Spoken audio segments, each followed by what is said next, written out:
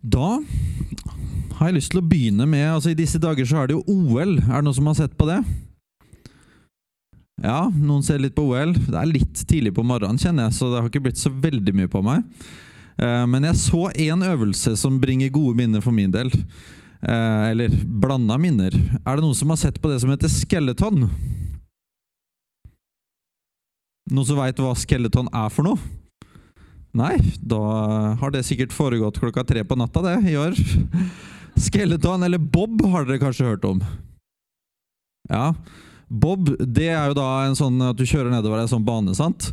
Skeleton er jo da en sånn versjon hvor du ligger på en liten plate, og så er det aking, da ligger du liksom med beina nedover, men på skeleton, da skal du ligge med hodet først. Og kjøre nedover den banen der som de da... Det går fort nok med bob. Skeleton går vel da egentlig enda fortere. Og hvor du bare ligger på en liten plate, det ser jo ikke ut som et akebrett engang. Og så er det 2 skinner, og så er det bare full fart nedover. Når jeg var i militæret, da var vi nede på et kurs nede i Lillehammer, og da fikk vi beskjed om at da skulle vi prøve skeleton. Og det kjente jeg at jeg fikk litt sånn skrekkblandet fryd til. Fordi jeg hadde jo sett det greiene her og tenkte, oi, og det er jo plass mellom 100 og 120 kilometer i timen å ligge på det her. Det fristet ikke egentlig sånn veldig mye. Men så var jeg jo der sammen med andre folk, og du er i militæret, og da er det veldig kult å være han som sier, jeg vet ikke helt om jeg tør. Så det turte jeg ikke å si. Så da måtte jeg jo bare gjøre meg klar. Og rett før vi skulle begynne, så kom de da med polstring. Så vi måtte feste på noe sånn type liggeunderlag som var teipet med noe gaffateip og noe greier, fordi de sa at jo, det kan kanskje gjøre litt vondt det her. Så vi polstret på oss og gjorde oss klar, og fikk jo se noen av de da som allerede satt utenfor og så at oi, polstringen var jo borte den, når de kom ned. Men jeg tenkte, ja, vi får nå bare sette i gang likevel, her er det ikke noe vei tilbake.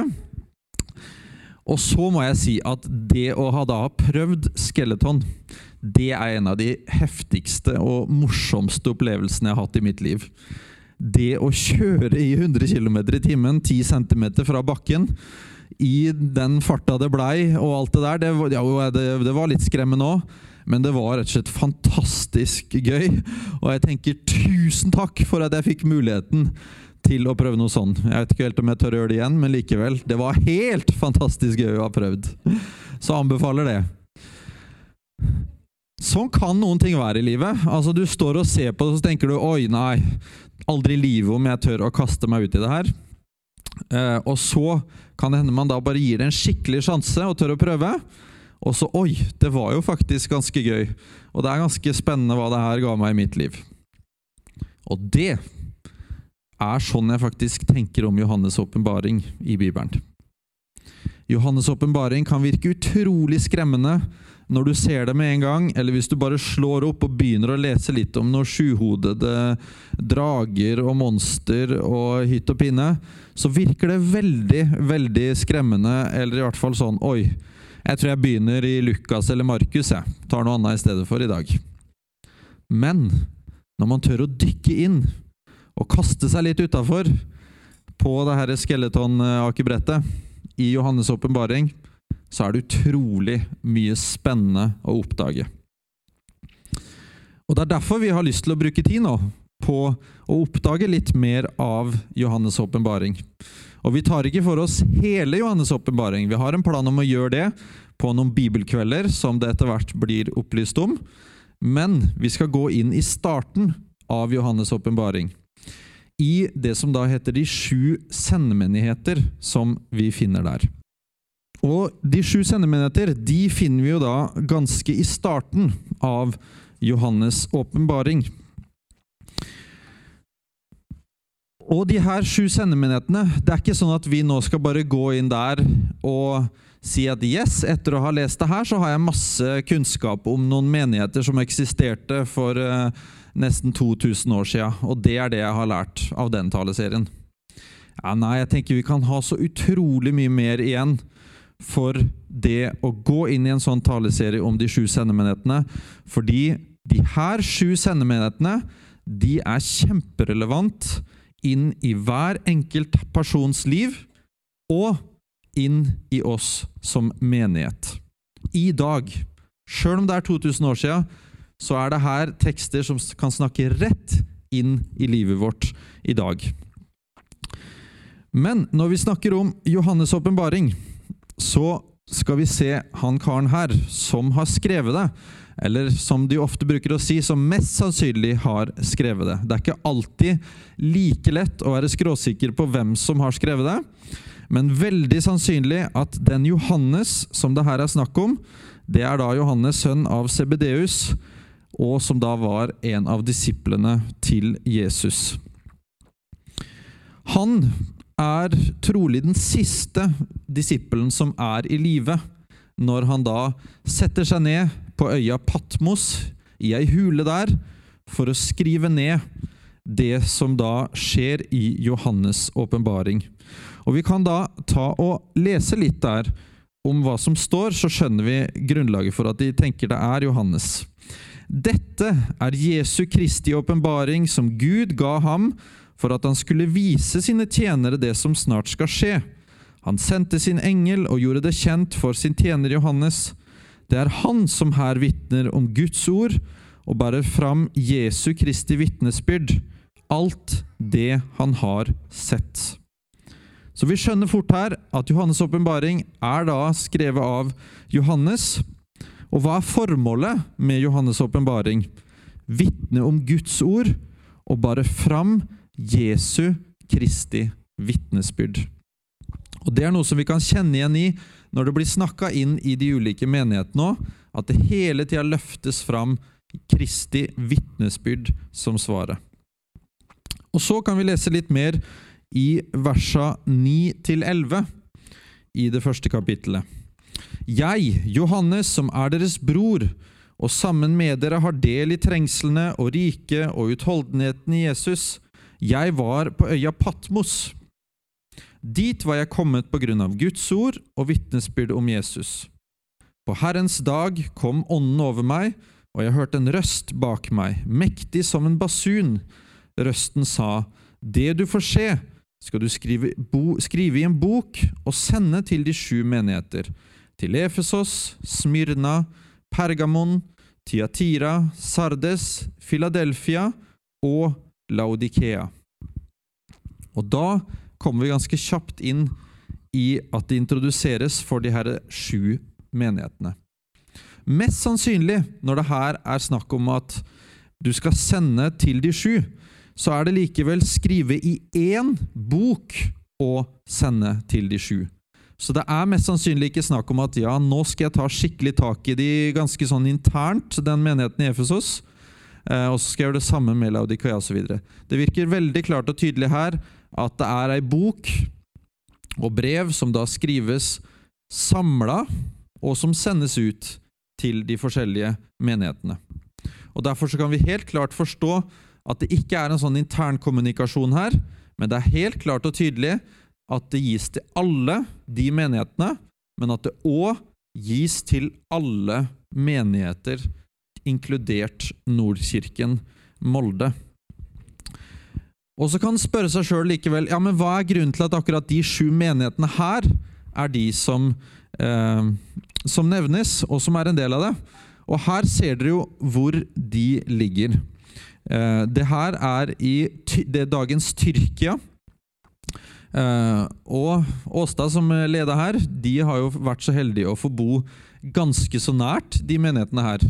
I Smir til Efesos, det ikke så veldig lange biten.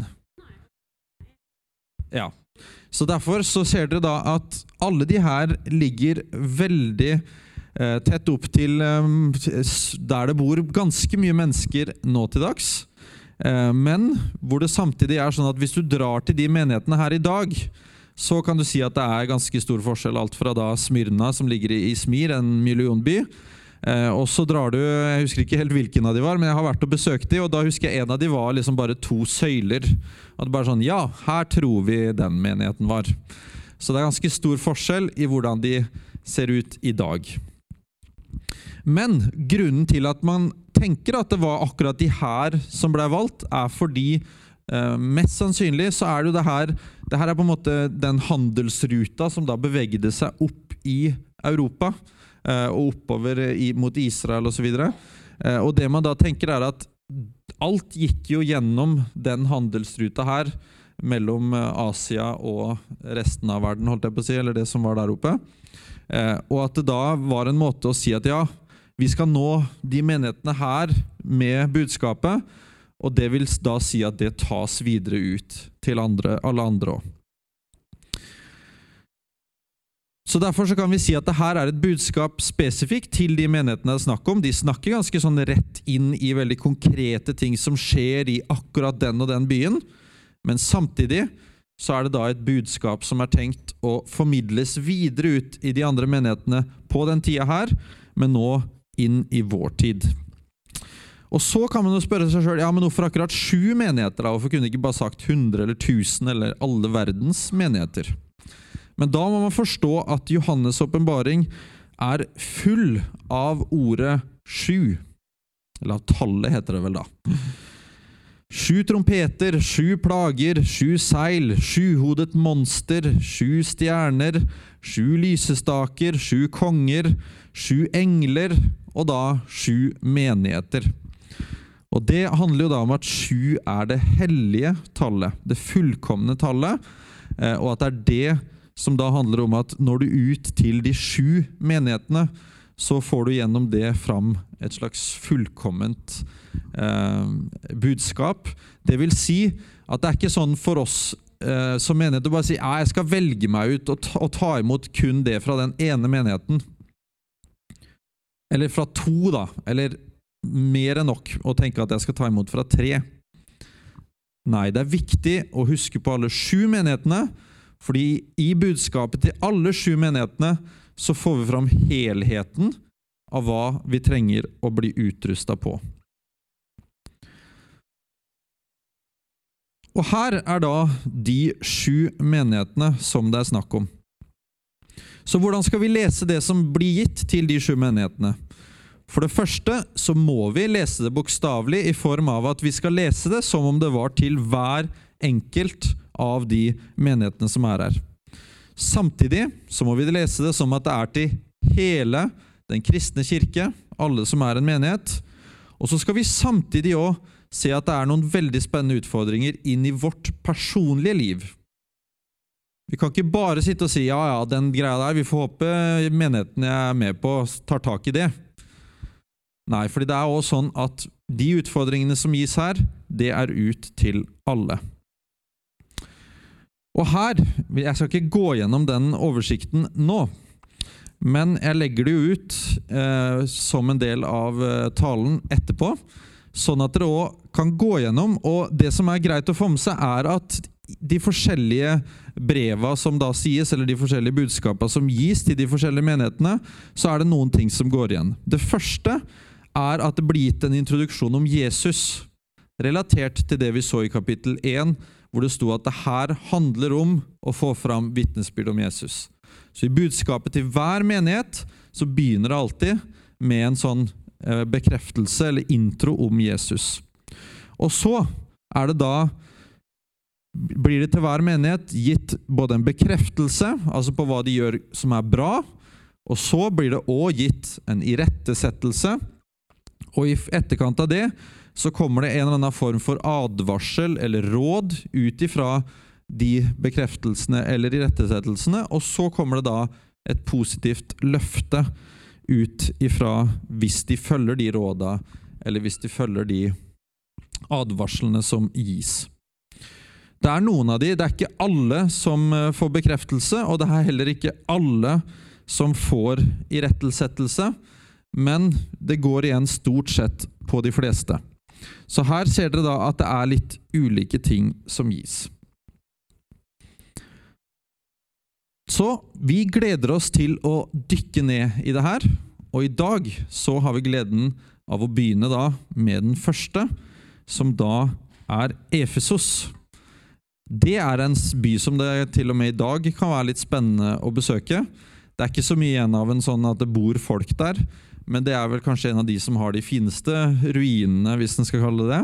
der du kan komme inn og kjenne litt på følelsen av hvordan det var å gå rundt i det som på den tida var en vital og stor havneby, hvor det virkelig skjedde mye spennende rundt det, og hvor vi gleder oss til at Katti da skal få gi oss en introduksjon om hva som sies til menigheten i Efesos. Ja, som Magnus sa, så var Efesos egentlig en storby. Den lå rett ved havet. Så ja, og den menigheten her egentlig var en menighet som hadde hatt mange gode ledere. Det var Paulus. Paulus var der i 3 år. Og etter Paulus så var det Timoteus som ledet menigheten. Og det er mange grunner til å tro at Johannes, han som skrev Johannes Åpenbaring, var også der i den menigheten. Så den menigheten her hadde hatt gode ledere. Det var en veldig sterk menighet. Og vi skal lese det som ble sagt til menigheten. Skriv til engelen for menigheten i Efesos. Dette er budskapet fra ham som holder de 7 stjernene i sin høyre hånd og går omkring blant de 7 lysestakene av gull. Han sier til menigheten, jeg kjenner til alt i livet deres. Jeg har sett hvordan dere har kjempet tålmodig for å følge meg. Jeg vet at dere ikke kan tåle de onde menneskene, og at dere nøye har testet ut dem, som kaller seg mine utsendinger, men ikke er det. Dere har avslørt at de lyver. Dere har tålmodig lidd på grunn av troen på meg, og dere har ikke gitt opp. En ting må jeg kritisere dere for. Kjærligheten deres er ikke like sterk nå som den var da dere først begynte å tro på meg. Tenk på den store forskjellen, og vend om og lev som dere gjorde før.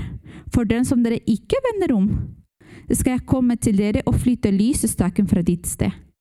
Jeg vil likevel rose og ære dere, fordi dere hater nikolaitenes gjerninger, akkurat som jeg selv gjør.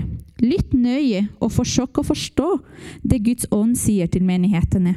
Den som vinner seier over ondskapen vil jeg gi rett til å spise av livets tre i Guds paradis.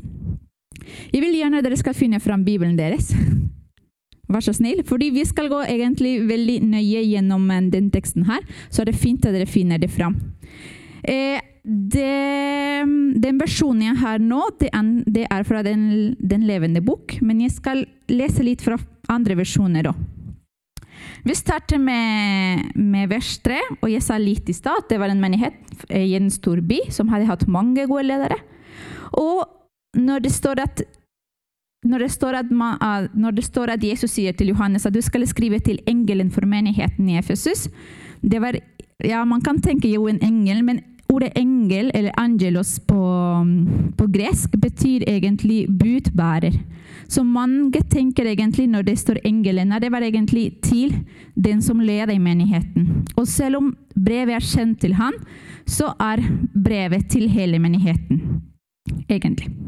Og når det står hvem som sender det brevet her, som Magnus sa, så det var Jesus. Det var Jesus som holdt de 7 stjernene. De 7 stjernene som vi leste i stad, som er egentlig menighetens lederne, og de 7 lystakene var de 7 menighetene. Vi skal til vers nummer 2. Jeg kjenner til alt i livet deres. I en annen versjon står, jeg vet om dine gjerninger. Jeg har sett hvordan dere har kjempet tålmodig. I en annen versjon står, jeg kjenner til ditt strev og din utholdenhet. Du har arbeidet hardt og har holdt ut. Og det er veldig interessant, fordi Gud kjenner jo oss. Gud kjenner sin folk. Og han kjente menigheten i Efesos, og han kjente det veldig godt. Han visste hva de gjorde, han visste om deres arbeid og tålmodighet. De hadde egentlig jobbet veldig hardt som menighet, og samtidig så hadde de vært tålmodige under de vanskelighetene de hadde opplevd. Og de var dyktige. Det står her at Jesus sier til dem, jeg vet også at du ikke kan tåle de onde. Du har prøvet dem som kaller seg apostler, men ikke det. Og du har funnet at de er løgnere. Så de i Efesos var veldig dyktige med å finne ut hvem som ikke var fra Gud. På den tiden så var det lagt stor vekt for å finne de som egentlig ikke var gode. De skulle jo bygge en menighet. Og når man skal bygge noe, så man må passe på at det som blir talt, kom egentlig fra Guds. Altså, som egentlig var Guds ord. Så de var veldig på å finne de som egentlig ikke var gode. Og Paulus advarte Timoteus mens han ledet menigheten. Han sa til Timoteus, det kan vi finne i Timoteus 1:3-7. Og han sa til han, Timoteo, da jeg dro til Makedonia, ba jeg deg å bli i Efesos, så du kunne formane visse folk til ikke å fare med fremmed lære, og ikke gi seg av med eventyr og endeløse ateltavler. Slik fører heller til unyttig strid enn til å tjene Guds frelseshushold i troen. Men budets endemål kjærlighet, av et rent hjerte og en god samvittighet og en oppriktig tro, for at dette har noen fart vil og vende seg bort til tom snakk. De vil være lovlærere, men forstår hverken det de selv sier, eller de spørsmålene de uttaler seg så selvsikker om. Så Timoteus var klar over det, og menigheten i Efesos var klar over det. Det var mange som kledde seg som sauer, men som egentlig var ulver. Så menigheten i Efesos var dyktige. De var dyktige, og de fant ut de menneskene her. Så de blir rost for dem, for det her. I verset 3 står, jeg skal egentlig bruke det her, jeg. Ok, Efesos, det var fra Jesus til menigheten. Og det første bibelverset nummer 2, det er egentlig at Gud kjente dem, og han kjenner oss også. De har vært tålmodige i å følge Jesus. Det leser vi i vers 3. Dere har tålmodig litt på grunn av troen på meg, og dere har ikke gitt opp. Dere vet jo at på den tiden, da det ble bygd den første menighet, så var det en stor forfølgelse. De lider mye på grunn av det. Kanskje dere har hørt om Paulus, som før var Saulus. Han var en mann som egentlig var en fariser, kan man si, eller en skriftlærer, ja. Og han var veldig ivrig på å ta tak i de kristne, fordi han mente at de var feil, at de var ikke gode. Så da han begynner da vi ble kjent, når vi ble kjent med han i Bibelen, så det slik at han begynte å forfølge de kristne. Det var han som sa ja til at de drepte Stefanus. Så det var en stor forfølgelse i menigheten fra Jesus, for han egentlig ble korsfestet på en måte. Han ble korsfestet, og på en måte da begynte egentlig forfølgelsen, både med Jesus, men også på alle de som trodde på han. Og dette her var egentlig frem til år 313. Fordi da var det keiseren Konstantin som likte seg godt til kristendom, fordi han vant en kamp, og han trodde, Jesus er med oss. Det var der på en måte det ble tillatt at kristne kunne leve i frihet. Men ellers, så menigheten hadde egentlig litt veldig mye på grunn av forfølgelse. Og i Efesos så selv om de hadde opplevd det her, så hadde ikke dem gitt opp. De hadde vært tålmodige, og hadde egentlig kjempet veldig hardt for sin tro. Så de blir rost for dette her også.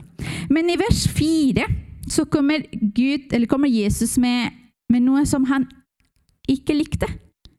Det står, men dette har imot deg, at du har forlatt din første kjærlighet, det står i en annen versjon. Eller en ting må jeg kritisere dere for. Kjærligheten deres er ikke like sterk nå som den var da dere først begynte å tro på meg. Den menigheten her nå, det var noen år etter at Paulus hadde død. Egentlig, det var Johannes, den siste disiplene. Så det hadde gått flere generasjoner etter at Paulus hadde vært der. Og kanskje de nye generasjonene som hadde kommet, hadde ikke samme tro som de som var først hadde. Kanskje de hadde glemt litt av den kjærligheten de hadde for Jesus. Og denne kjærligheten kan vi lese om i Apostlenes gjerninger 19, 17-20. Hvordan var den første kjærlighet i Efesos? Dette ble da kjent for alle de som bodde i Efesos, både jøder og grekere. Så det kom frykt over dem alle, og Herren Jesu navn ble lovprist. Mange av dem som var blitt troende, kom og bekjente og forlatte hva de hadde drevet med. Ikke få av dem som hadde drevet med trolldomskunster, bar sammen bøkene sine og bremte dem opp for alles øyne. Og det regnet ut verdien av det, og fant ut at det var 50 000 sølvpenger. Slik hadde Herrens ord stor fremgang og fikk makt. Så det var det slik menigheten i Efesos var i begynnelsen. Så kanskje de mistet litt av den kjærlighet.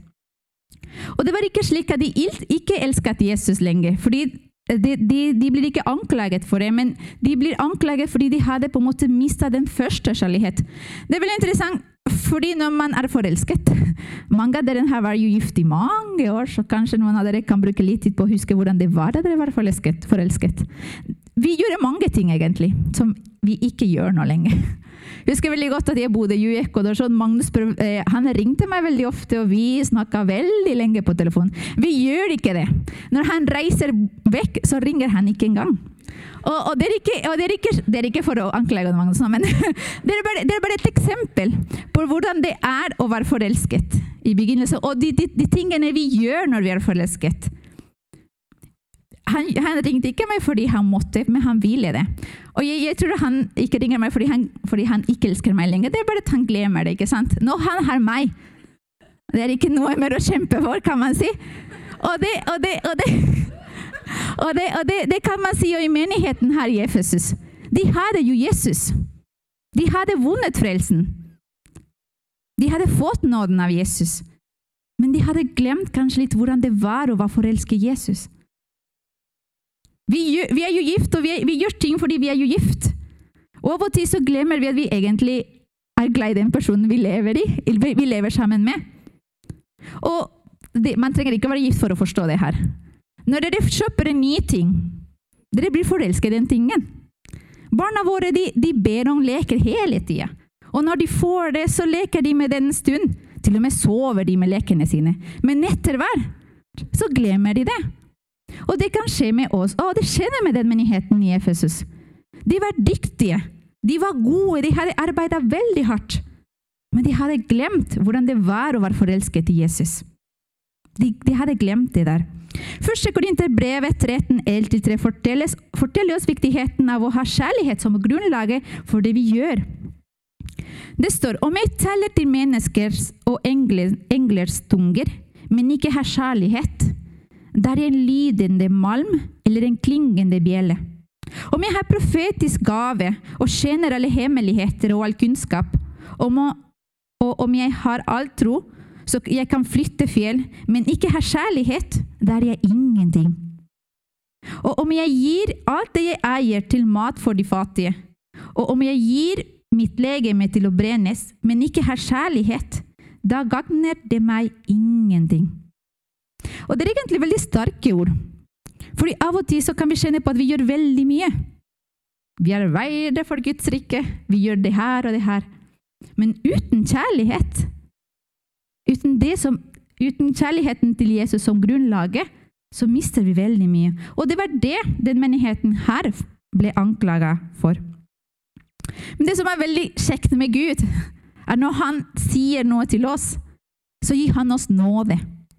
Han sa til dem, det her er feil, men du kan gjøre noe med det. Og det står, tenk på denne store forskjellen, og vend om og lev som dere gjorde før. For dersom dere ikke vender om, skal jeg komme til dere og flytte lysestaken fra ditt sted. En annen versjon sier, tenk på hvor du sto før du falt. Vend om og gjør igjen de første gjerningen. Ellers kommer jeg over deg og tar lysestaken din bort. Jesus viste sin nåde til Efesos menighet. Han sier til dem, du skal huske. Du skal huske hvordan du var før. Du skal huske hvordan det var å være forelsket i meg. Du skal huske hvordan det var da du gjorde de første gjerningene. Og når du har gjort det, så skal du få tilbake den kjærlighet du hadde for meg. Du skal vende deg om. Det er veldig interessant, fordi å vende seg om, det er egentlig når vi går i denne retning, så skal vi vende oss om, så skal vi tilbake. Det er det betyr for dem. De hadde arbeidet hardt, de holdt på med å bygge menigheten, men de hadde mistet kjærlighet. Så Gud ville egentlig at de skulle tilbake til Jesus igjen. De skulle finne den kjærligheten de hadde for Jesus igjen. De skulle på en måte gå i motsatt retning. For hvis de ikke gjorde det, så skulle Jesus komme og ta lysestaken fra dem. Husk at vi sa i stad, lysestaken egentlig var et tegn på menigheten. Og i Matteus sier at når vi er med Jesus, og når vi er kristne, så har vi lyst og salt, eller salt og lys. Og lyset er egentlig står der for å skinne i mørket. Menigheten i Efesos ble også kalt som Asias lys. Når man glemmer sin kjærlighet for Jesus, så er det vanskelig å elske vår neste. Der blir det veldig vanskelig. Så den menigheten hadde arbeidet veldig hardt, men kanskje de hadde mistet den kjærlighet både for Jesus og for de som var utenfor. De hadde kanskje slukket det lyset igjen. Så det var liksom, Jesus sier til dem, hvis du ikke finner det kjærligheten igjen, så kommer det lyset til å blåses vekk. Det kommer ikke til å lyse lenger fra menigheten deres. Så det er derfor de skulle vende seg om. Og historien forteller oss at menigheten i Efesos hadde det bra i mange år, fram til 50. århundre, da den falt sammen likt som byen. Og Magnus sa i sted at ingen av de menighetene som vi skal lære om, drives lenger. De falt. Og det er jo veldig trist, fordi når vi glemmer Jesus, så kan vi også falle. Og det var det som skjedde med menigheten i Efesos. Så nå har vi snakket Jesus rett av dem. Han hadde også gitt dem en løsning hva de skulle gjøre for å vende seg om. Og en gang til så roser han dem. Han sier, jeg vil likevel rose og ære dere. Dere hater nikolaitenes gjerninger, akkurat som jeg selv gjør. Det er forskjellige, hva skal man si, hypoteser. Er det riktig? Ja. Om hva nikolaitene var. Men de fleste har som felles av nikolaitene var en sekt. En sekt som sa at de kunne gjøre hva som helst. De kunne leve på den måten de ville, uten å bry seg. Fordi det hadde ikke med deres relasjon med Gud å gjøre. De kunne gjøre hva som helst. På den tiden så var det veldig, veldig vanlig å spise fra det som var offre til andre guder, ikke sant? Som de egentlig ikke hadde lov til å gjøre. På den tiden så var det veldig vanlig å ha sex med, hva heter de? Ja. De kunne egentlig ha sex med damer som var i en tempel for Diana? Ja, sies Diana på norsk. Det var en veldig viktig gudinne i deres kultur på den tiden. Så de kunne på en måte gjøre hva som helst, fordi de påvirket ikke deres relasjon med Gud. Det var det nikolaitene sa. Og de i Efesos hadde hatt av de. De hadde vært veldig hardt og sagt, nei, det vil vi ikke ha i menigheten. Fordi måten vi lever på kan påvirke vår relasjon med Gud. Så de blir rost for det, fordi de egentlig hadde mye imot det her, akkurat som Jesus hadde. Og det siste han sier til menigheten er, lytt nøye og forsøk å forstå det Guds ånd sier til menighetene. En annen versjon sier, den som har ører, hør hva ånden sier til menighetene. De som sier, vil jeg la spise av livets tre, som er i Guds paradis. Ja, hør hva Jesus har å si. Og da kommer Jesus med et løfte. Det blir interessant, fordi spesielt vi som har barn, kan av og til se at selv om vi snakker, så hører de ikke. Vi kan stå og prate og si, vet du hva, nå må du høre etter, men de hører ikke. Og sånn er vi voksne, ja. Sånn er vi. Jesus har snakket til oss i mange år, og av og til så hører vi ikke. Og hvorfor hører vi ikke av og til? Fordi vi lever i rutiner, og av og til så gjør ting bare for at vi vet at vi skal gjøre det, uten å egentlig høre. Og det var det som Jesus sa til efeserne her. Dere skal høre. Hør, for hvis du hører, så skal du forstå hva jeg sier. Og den formuleringen her sies til hver av de andre menighetene. Den som har ører, hør hva ånden sier. Fordi de som hørte og vant seieren og fant tilbake den første kjærligheten, fikk løfte av å spise av livets tre. Dere husker jo vel, mange kanskje dere har hørt, og de som ikke har hørt, kan jeg fortelle litt, at livets tre fantes egentlig i begynnelsen av Bibelen, kan vi lese om det. Det var i Guds paradis. Det var det treet Adam og Eva ikke skulle spise av. Var det ikke det? Nei, det var den andre. Det var kunnskapstre. Men det var et tre i den hagen så var livets tre. Man som spiste av det der kunne ha på en måte et liv på en måte for evig. Og det det løftet Jesus gir til dem, at hvis du vinner det her, så skal du få spise av det tre. Og det ordet som brukt for å si tre, det samme ordet som man bruker for å si Kristi kors. Det det samme ordet. Så det veldig interessant, fordi det Jesus som åpner veien igjen til Gud. Og vi akkurat så har det spist Jesus kropp i nattværet. Når vi spiser Jesu kropp, så får vi frelse. Og vi får det løftet, vi har et evig liv med han. Så det her handler egentlig det at når vi får tilbake den første kjærlighet, vi vet at vi er jo frelst ved nåde. Og når vi er frelst ved nåde, så får vi et evig liv med Gud. Og det var det løftet Jesus gir til dem igjen. At hvis du kommer tilbake til meg, så skal du få det evige liv. Nå har jeg snakket veldig mye. Men det var det Jesus hadde til den menigheten her.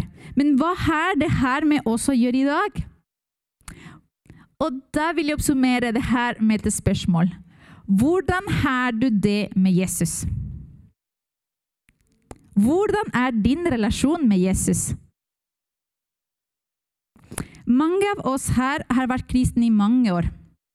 Mange av oss har vokst opp i kristne familier. Mange av oss kommer fra kristne tradisjoner. Og av og til så skjer det at vi gjør ting fordi vi har gjort det før, uten at vi tenker så mye over det.